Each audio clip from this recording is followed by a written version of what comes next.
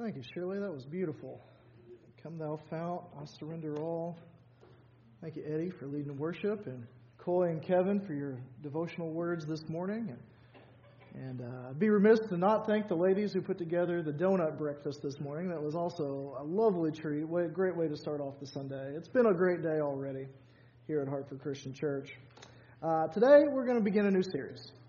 I mentioned at the beginning of the service that we spent a few weeks talking about letting God lead our lives and how important that was, that God be the one that is who we follow. Not ourselves, not the world, but God is our leader. And we're going to kind of sort of do the follow-up on that for this next few weeks. We're going to talk about what it means to listen to God. We're going to talk about learning to listen, that God is in fact speaking to us here today in this very room. And we're going to look at the different ways that He speaks to us through His Word, through prayer, through the Holy Spirit, and through His people. And we're going to look at how we can kind of tune our ears to hear the voice of God better. But as a way of introduction today, we're going to sort of just talk about what it means to actually hear God's voice. Our theme verse comes from Matthew chapter 17, verse 5. It says this, "Behold, a bright cloud overshadowed them, and a voice from the cloud said, 'This is my beloved Son, with whom I am well pleased. Listen to Him.'" That comes from the time where Jesus transfigured Himself before Peter, James, and John. The voice of God rang out from the cloud and said, "This is my Son, whom I love and am well pleased. Listen to Him." So it's important that we learn to listen to Jesus. Let's pray together. Heavenly Father, we thank You that we are in this place today, and we're thankful that You are speaking to us through Your Word and through Your Holy Spirit. So God, may You open our hearts and our minds today to what You have to tell us, and may we listen, and may we obey, and may we follow You. For it's in Jesus' name we pray. Amen. Listening is one of those important communication skills that everyone has to learn. It affects every relationship that we have. John C. Maxwell tells a story in his book called Leadership Gold. Now, he calls them rednecks. He says a couple of redneck hunters. We'll just call them good old boys. So a couple of good old boy hunters went out in the woods, and one of them falls down to the ground. Well, his friend is upset, panicked, worried what's happened to his hunter buddy. And so he gets his cell phone out, and he calls 911. He says, help me, my buddy has just died." And the 911 operator calms down, says, "Sir, calm down. Okay, we can help you out. First, let's make sure he's dead." There's a silence on the phone, then all of a sudden the operator hears a loud gunshot go off. And the redneck comes back to the phone and says, "All right, done it. Now what's next?" He heard what she said, but he didn't really get what she was trying to convey. And sometimes that's the way we do when we listen. Maybe we listen, but we're really just trying to wait to talk. Anybody do that? You're waiting for somebody to finish talking because you've got something you need to say. Have you ever talked to somebody that you knew was not listening? That they even asked you a question that you had just answered? Any parents in this room? Say amen on that one. and it's one of those life skills that we have to learn, to listen to one another. And it's even more important as a follower of Christ. You see, because listening to Jesus is critical to being a disciple. Listening to Jesus is critical to being His disciple. We have to learn to hear the voice of Jesus. John chapter 10, verse 27 and 28 says, this is Jesus speaking, "My sheep hear my voice, and I know them, and they follow me. I give them eternal life, and they will never perish, and no one will snatch them out of my hand." Jesus says that if you are truly one of His sheep, you will hear His voice, you will know it, and you will follow Him. But that kind of begs the question, what do we really mean when we say, hear God's voice? Do we mean that God audibly speaks to us? That His voice comes out from the clouds and they part, and He booms and thunders and speaks a command to us? Well, God certainly has done that in the past. God conversed first by speaking to Adam and Eve in the Garden of Eden. He spoke with them one-on-one. He told Noah to build an ark, and he promised Abraham a son. He spoke to Moses in the burning bush, and then later on the Mount Sinai when he gave him the Ten Commandments. The voice of God spoke out. Paul, while he was still being called Saul and was persecuting the early church, heard the voice of God on his way to Damascus. It stopped him in his tracks. He was blinded by the light, and he heard Jesus speaking to him from heaven. And these were all audible voices. The people that were hearing the message understood God's voice. But what's interesting is if you look at those passages of Scripture where God speaks out, the people often around them didn't hear that voice of God. They heard thunder, or they heard the mighty rushing waters. Psalms describes the voice of God like that. And so they were often confused at what they had just heard. Most of the time, they were terrified. When the people of Israel came to the mountain to get the law from God, and God's voice thundered out from the mountain, they fell on their face and they said, "Woe unto us. Do not speak to us. We can't take it any longer." And so they asked Moses to go and speak to God for them. They did hear audible voices. And this is supported by the essential belief in Christianity that God is actively involved in His creation. This is essential to believing as a follower of Christ, is that God didn't just set us off into the universe and wish us well, but that God is involved in each of our lives, that He is working through His Spirit in this world to draw people to Him. Through the proclaiming of God's Word, through working through the circumstances that people are going through, God is active in His creation, in our world today.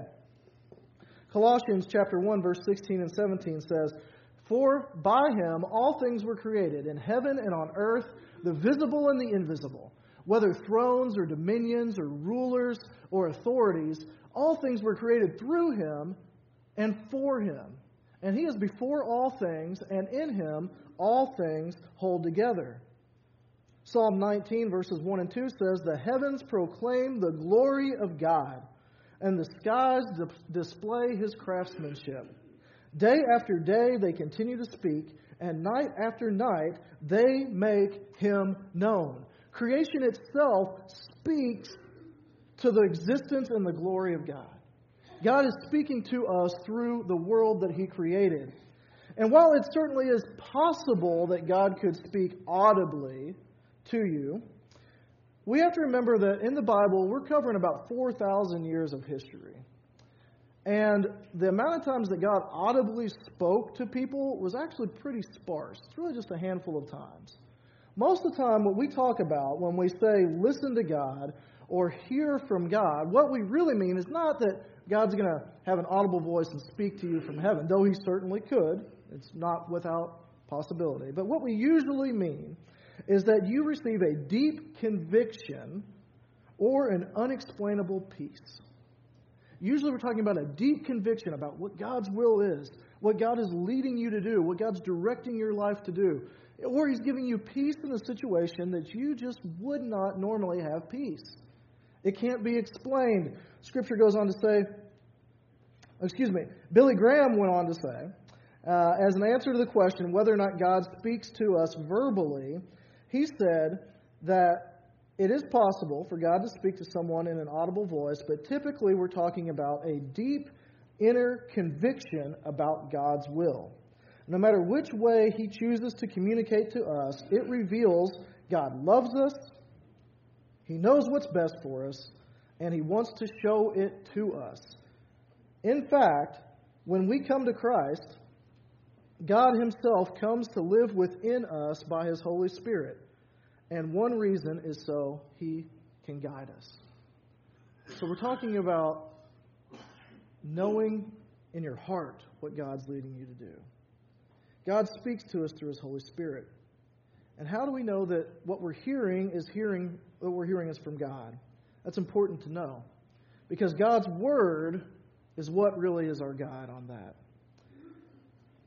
Philippians 4, verses 6 through 7 talks about that unexplainable peace that surpasses understanding. It says, "Do not be anxious about anything, but in everything, by prayer and supplication, with thanksgiving, let your requests be made known to God. And the peace of God, which surpasses all understanding, will guard your hearts and your minds in Christ Jesus." I love that verse. Because sometimes following Jesus does not make sense in the light of what we're going through in our world. Sometimes we've gone through so much pain and trouble that all we can do is hold on to that faith. Have you ever met somebody that you were just amazed at how they were able to keep their faith in the Lord because of what they were going through? It's that peace that surpasses understanding.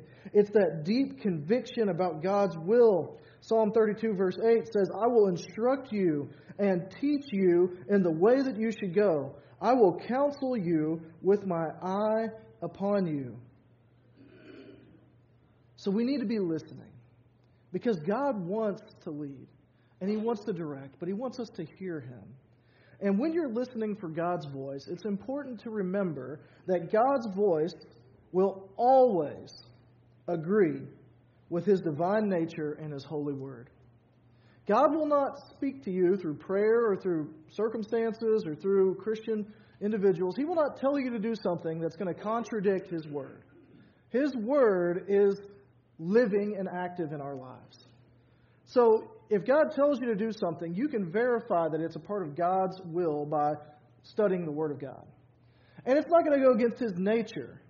God is not going to tell you to do something that contradicts who He is, His divine nature. It's going to be in agreement with those things. So if you feel like God's leading you to do something, check and see, does it go against who God is? And does it go against God's Word? If it's in agreement with those two things, then you could very well be getting a message from the Lord. God will not tell us to do something that contradicts who He is and what He has clearly revealed in Scripture. So many people will claim that God told them to do something, and the thing that they're wanting to do flies in the face of who God is. That they absolutely are doing things that go against God, but they say, "Well, God made me do it." If someone hurts someone else because God told them to, they're listening to the wrong voices. God will not tell you to do that. So the question could come up then, well, what about Abraham? Okay? Think about the story of Abraham from Genesis. When he was given the message that he needed to go take his little boy Isaac up to the mountain and sacrifice him. That was a message from God. And it was a message that involved human sacrifice. How does that square? Because there have been plenty of people that have done harmful things to their kids. And it hurts me to even say it, because they say that God led them to do that. Well, there's a few things we need to understand about the Abraham story, the Abraham account in Scripture. One, we're talking about Genesis chapter 22. This is long before God revealed who He was in His full Scripture. We have the full counsel of God right here. We can look through all of God's Word and learn about who He is. In Genesis chapter 22, none of this had been written yet. None of this had been written in the time of Abraham. So God had not revealed Himself through the law to Moses or through the prophets. He had not revealed all of that yet. All Abraham had to go on was that personal walk with God, hearing God's voice. Abraham knew very little about God's nature. The thing that he did know, though, was that God was faithful to His promises. Hebrews chapter 11, the Hebrew Hall of Faith, tells us that Abraham reasoned that if God tells him to lay his son on the altar and sacrifice him, after he'd already said that all of the world will be blessed through your son Isaac, Abraham reasoned that God's just going to bring him back to life. Because God will not contradict His promises. He is faithful to the things that He says. And Abraham knew that. So he was able to go up onto the mountain with Isaac and prepare for the sacrifice because he wanted to be obedient to what God was. And of course, we know, if you are familiar with the story, what happened. He goes to lay him on the altar and God says, "Stop. I was testing you. I was making sure that your faith was truly in me." and He provides a ram to take the place. And so we have the account of Isaac and Abraham as an example of the substitutionary gift of Jesus. This is something that God used to point the way to our need for Jesus to take our place. So God was teaching a powerful truth through that. Sadly, we do hear stories today of parents hurting or even killing their children because they said God told them to. But God has already revealed that He hates the shedding of innocent blood. So I say it again. If you feel like God is leading you to do something that contradicts His word or His nature, that is not the voice to listen to. Sometimes people attribute just crazy things to God speaking to them. I was talking to a minister in a Facebook group that I'm in, and he said that a lady came into the church one time and asked to use their phone, and she called the police department in another state and told them she had information about a dead body. Then she hung up the phone. The minister said, "We got an interesting return phone call after that." Police department wanted to know what was going on. I worked with a lady one time who told me that she was reading the Bible, and it was this passage in Habakkuk chapter 3. And it was this passage that said, God came from Teman. And she said that God revealed to her that Teman was this planet in another solar system that God was originally from. And that God, while she was reading the Word, had told her these things. I kind of looked at her and I was like, I haven't really studied Habakkuk too much lately, but I'm pretty sure that's not right. Because it goes against God's Word. God is not created. God is the creator of all things. Other people have claimed that God told them which outfit they need to wear, how they should cut their hair, which groceries they should buy in the store. Now, certainly, God could direct us in all of those things. And we should be seeking the Lord for not just the big stuff in our life, but in the everyday things. God wants that ongoing relationship with us. And God is active in our lives. Nothing is too small or too large for Him. He could instruct you on any of those things. But we need to be careful not to attribute things to God's voice that aren't really from God. But the good news is, God didn't just speak 2,000 years ago. God didn't just reveal Himself in the Word then. God is speaking today. You can hear from God today. But you say, I've never heard from Him before. How do I know that it's God speaking?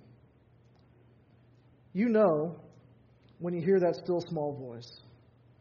You know when you have that deep inner conviction and that peace that surpasses understanding. You know by reading the Bible. That's what we're going to talk about next week. God's primary source of speaking to us is His Word.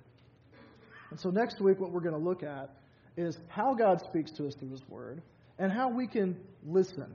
How we can tune our ears to listen to that. For many of us, this is difficult because we're not used to listening to God. We're not used to hearing from Him. And when He speaks, sometimes we miss what He's saying to us. I heard a story. This was about a Native American man and his friend. They were in downtown New York City, Times Square. And they were among all the busy hustle and bustle and traffic and everything. And the Native American man said to his friend, I hear a cricket chirping. And the man said, how? How can you hear a cricket chirping? And all the street noise, the conversations that are going on, the crowds of people, the horns honking. How can you hear a cricket chirping? Sure enough, the Native American man walked over and he found a flower pot. And he looked inside and he reached down and he picked up a little cricket that was chirping. His friend was amazed and said, how did you hear that? You must have supernatural hearing to be able to hear that. Your ears must be far better than mine. And the Native American man, he said, no, my ears are no different than yours. It all depends on what you're listening for. The friend replied, there's just no way. There's no way I could hear a cricket in all this noise. The man said, well, it just depends on what's important to you. Let me show you. And he reaches into his pocket and he grabs a handful of coins, tosses them up in the air. They land on the street. And all of a sudden, all the people around him, their gaze turns. They hear the coins hitting the ground and they start to pick up the quarters and the dimes and nickels and the pennies. And he says, it all depends on what you're listening for. What is really important to you is what you'll hear. What's important to us? Is it important to us to hear from God? Is it important to us that we hear from His Word? That we hear what His direction is for our life today?